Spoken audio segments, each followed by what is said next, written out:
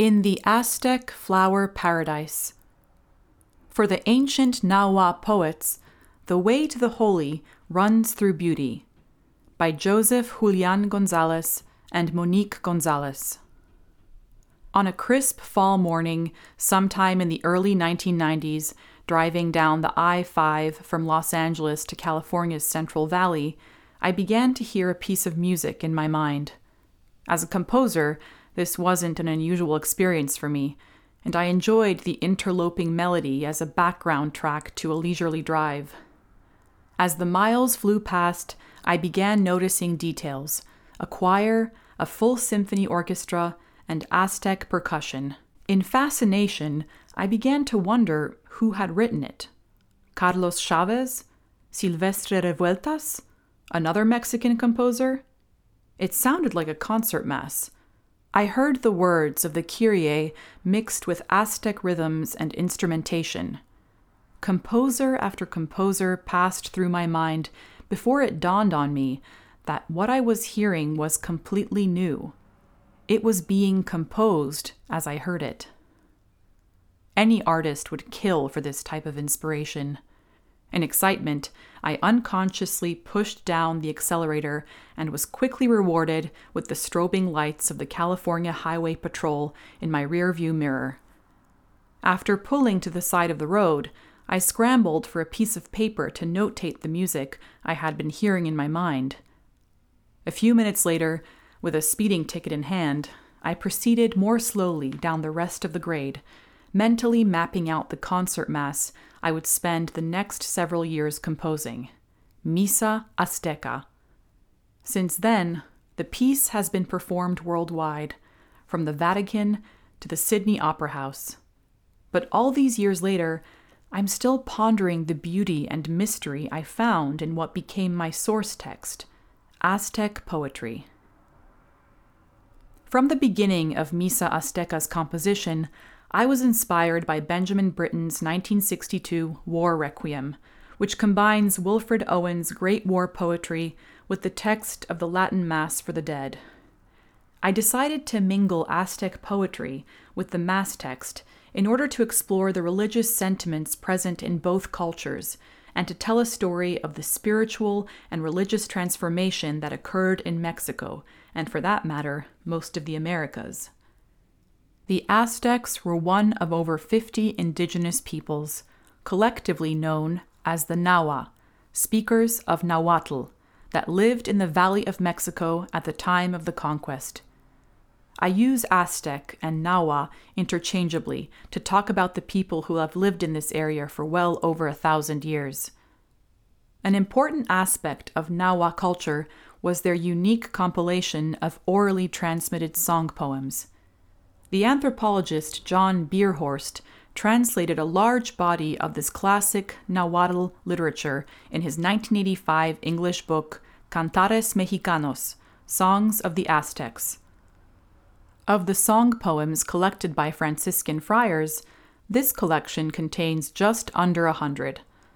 The texts, which include both pre- and post-conquest song poetry, were collected from the lips of indigenous elders from 1558 to 1561, just 4 decades after the fall of Mexico at the hands of Hernán Cortés. In the pages of the Cantares Mexicanos, I sought texts that mirrored each movement of the Mass. It was not difficult to find Aztec equivalents to match most of the themes. The Kyrie, Lord, have mercy, is about asking for forgiveness of sin, while the Gloria, glory to God in the highest, is about worship. I easily incorporated poems on these themes into the composition. However, when I started to compose the Sanctus, Holy, holy, holy is the Lord God Sabaoth, and began looking for texts that captured the theme of holiness, another world opened up to me. In Nahua philosophy and poetry, holiness is an actual place, a flower world paradise. We get a glimpse of this other realm through flowers, which serve as symbols of earthly beauty that gesture to divine reality. Flowers, in their beauty, emanate the holy, and singing, especially about flowers, was the most important artistic expression of that holiness in the Nahua worldview. But Nahua poetry is not easy to understand.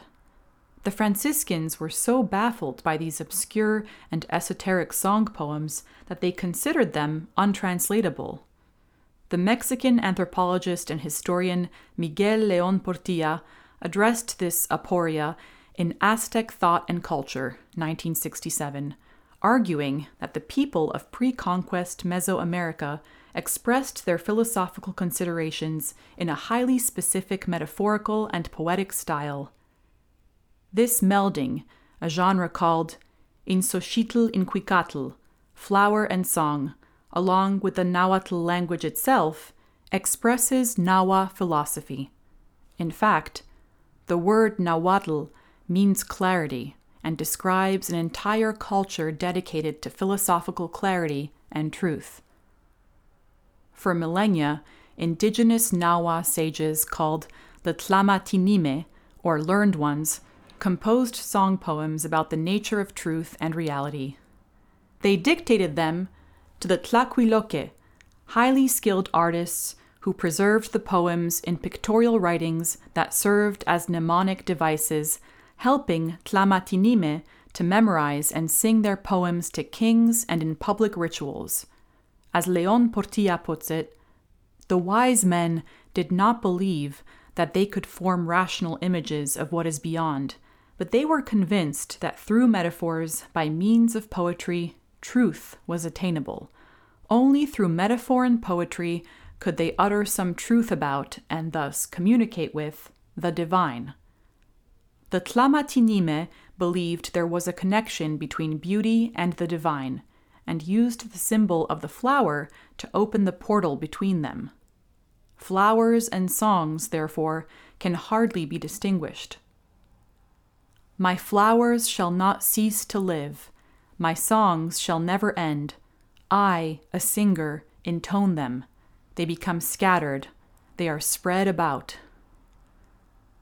Through flower song, the wise men asked the hard questions about life and existence. How do we know what is real? Is life just a dream? What is the purpose of life? What is truth? Can you find it on earth? One flower poet writes, "Is there perchance any truth to our words here? All seems so like a dream. Only do we rise from sleep. Only on earth do our words remain." Nahua philosophy holds that truth, like beauty, must be transcendent and eternal, and flowers became metaphorically representative of both. The divine plane where truth can be found is the flower world paradise. This notion originates with the mother culture of Mesoamerica, the Olmec, whose art notably features a recurring motif of 4 points surrounding a central element, the 4 cardinal directions intersecting a central axis that reaches vertically to heaven, otherwise known as the axis mundi. Its intersecting planes connect, imaginatively and in 3 dimensions, the worldly and the eternal. In Mesoamerica, the conjunction of the axis mundi often manifests itself as a 4-petaled flower. Archaeologists, anthropologists, and linguists observe that this flower world, as a solar, spiritual, and religious theme, is prevalent not only throughout Mesoamerica, but also across the American Southwest. The ever-present image of the 4-petaled flower, along with the song poems of the Tlamatinime, demonstrate a belief in the transcendental aspects of beauty. The Nahua notion of the flower world paradise resonates strikingly with the Platonic idea of the forms, that there is some ideal of perfection that we have in our minds and hearts. For instance, we possess an image of a perfect flower in our minds, and with that, we can judge which of 2 roses is more beautiful. In this way, earthly beauty triggers a remembrance or sense of divine beauty. Pope Emeritus Benedict XVI describes this remembrance of the divine as a process of transcendental participation, humanity's propensity for moving towards transcendence, a godlike constitution of our being, oriented away from ourselves. Beauty, like truth, is a metaphysical, transcendental reality. Our experience of it can lift us from the material world to an encounter with being itself, or the ultimate source of beauty, God. Benedict agrees with both Plato and St. Augustine that an encounter with beauty takes us to that transcendental realm. Beauty is, as Pope John Paul II described it in his encyclical De Veritatis Splendor, the splendor of truth. The Mesoamerican idea of holiness sees flowers as just such a point of contact with the divine, and the Tlamatinime were preoccupied with the search for truth via beauty. The first song poem in Cantares Mexicanos, the Cuicapeucayotl, whose title could be translated as either the beginning of the songs or the origin of the songs, is preeminent among them. It summarizes man's quest for truth, albeit in a uniquely Mesoamerican manner. Here is the first verse. I ponder within my heart, where will I gather the holy fragrant flowers? Who will I ask? I truly desire to ask the honorable golden hummingbird, the honorable jade hummingbird. I wish to ask the trupial butterfly. Truly, they know where blossom the holy fragrant flowers. I wander here through the forest of trogon birds. I truly desire to wander through the forest of roseate swans and flowers. There they may be gathered with dew glowing with sunlight. There they blossom. Perhaps I will see them there? If they showed them to me, I will fill my tilma, and with them I will greet the nobles. With them I will make the lords happy. It cannot be a coincidence that the event which ultimately converted the Americas to Christianity involved roses and a tilma. The story of Saint Juan Diego and the apparition at Tepeyac Hill in 1531. In this Marian apparition, which many credit with the conversion of Mexico, not only did the Lady of Guadalupe appear to Juan Diego and speak in his Nahuatl tongue, she offered a sign of her blessing, roses, unlike any Juan Diego had ever seen, growing miraculously. Just as in the Nahua poem above, the Virgin Mary filled Juan Diego's tilma, his cloak, with roses, leaving with them a miraculous imprint of her image. Though this apparition would transform Mexican culture, it preserved and embraced as true what the Tlamatinime had long perceived in their poetry. Holiness can be revealed through flowers, truth found through beauty. The Nahua sought the ultimate source of truth through beauty, and in my own life, so have I. One day in 2008, I found myself walking up the steps of the church near my house. Within its walls, gorgeous strains of ancient motets and chants rang out, beckoning me to return to the church of my fathers.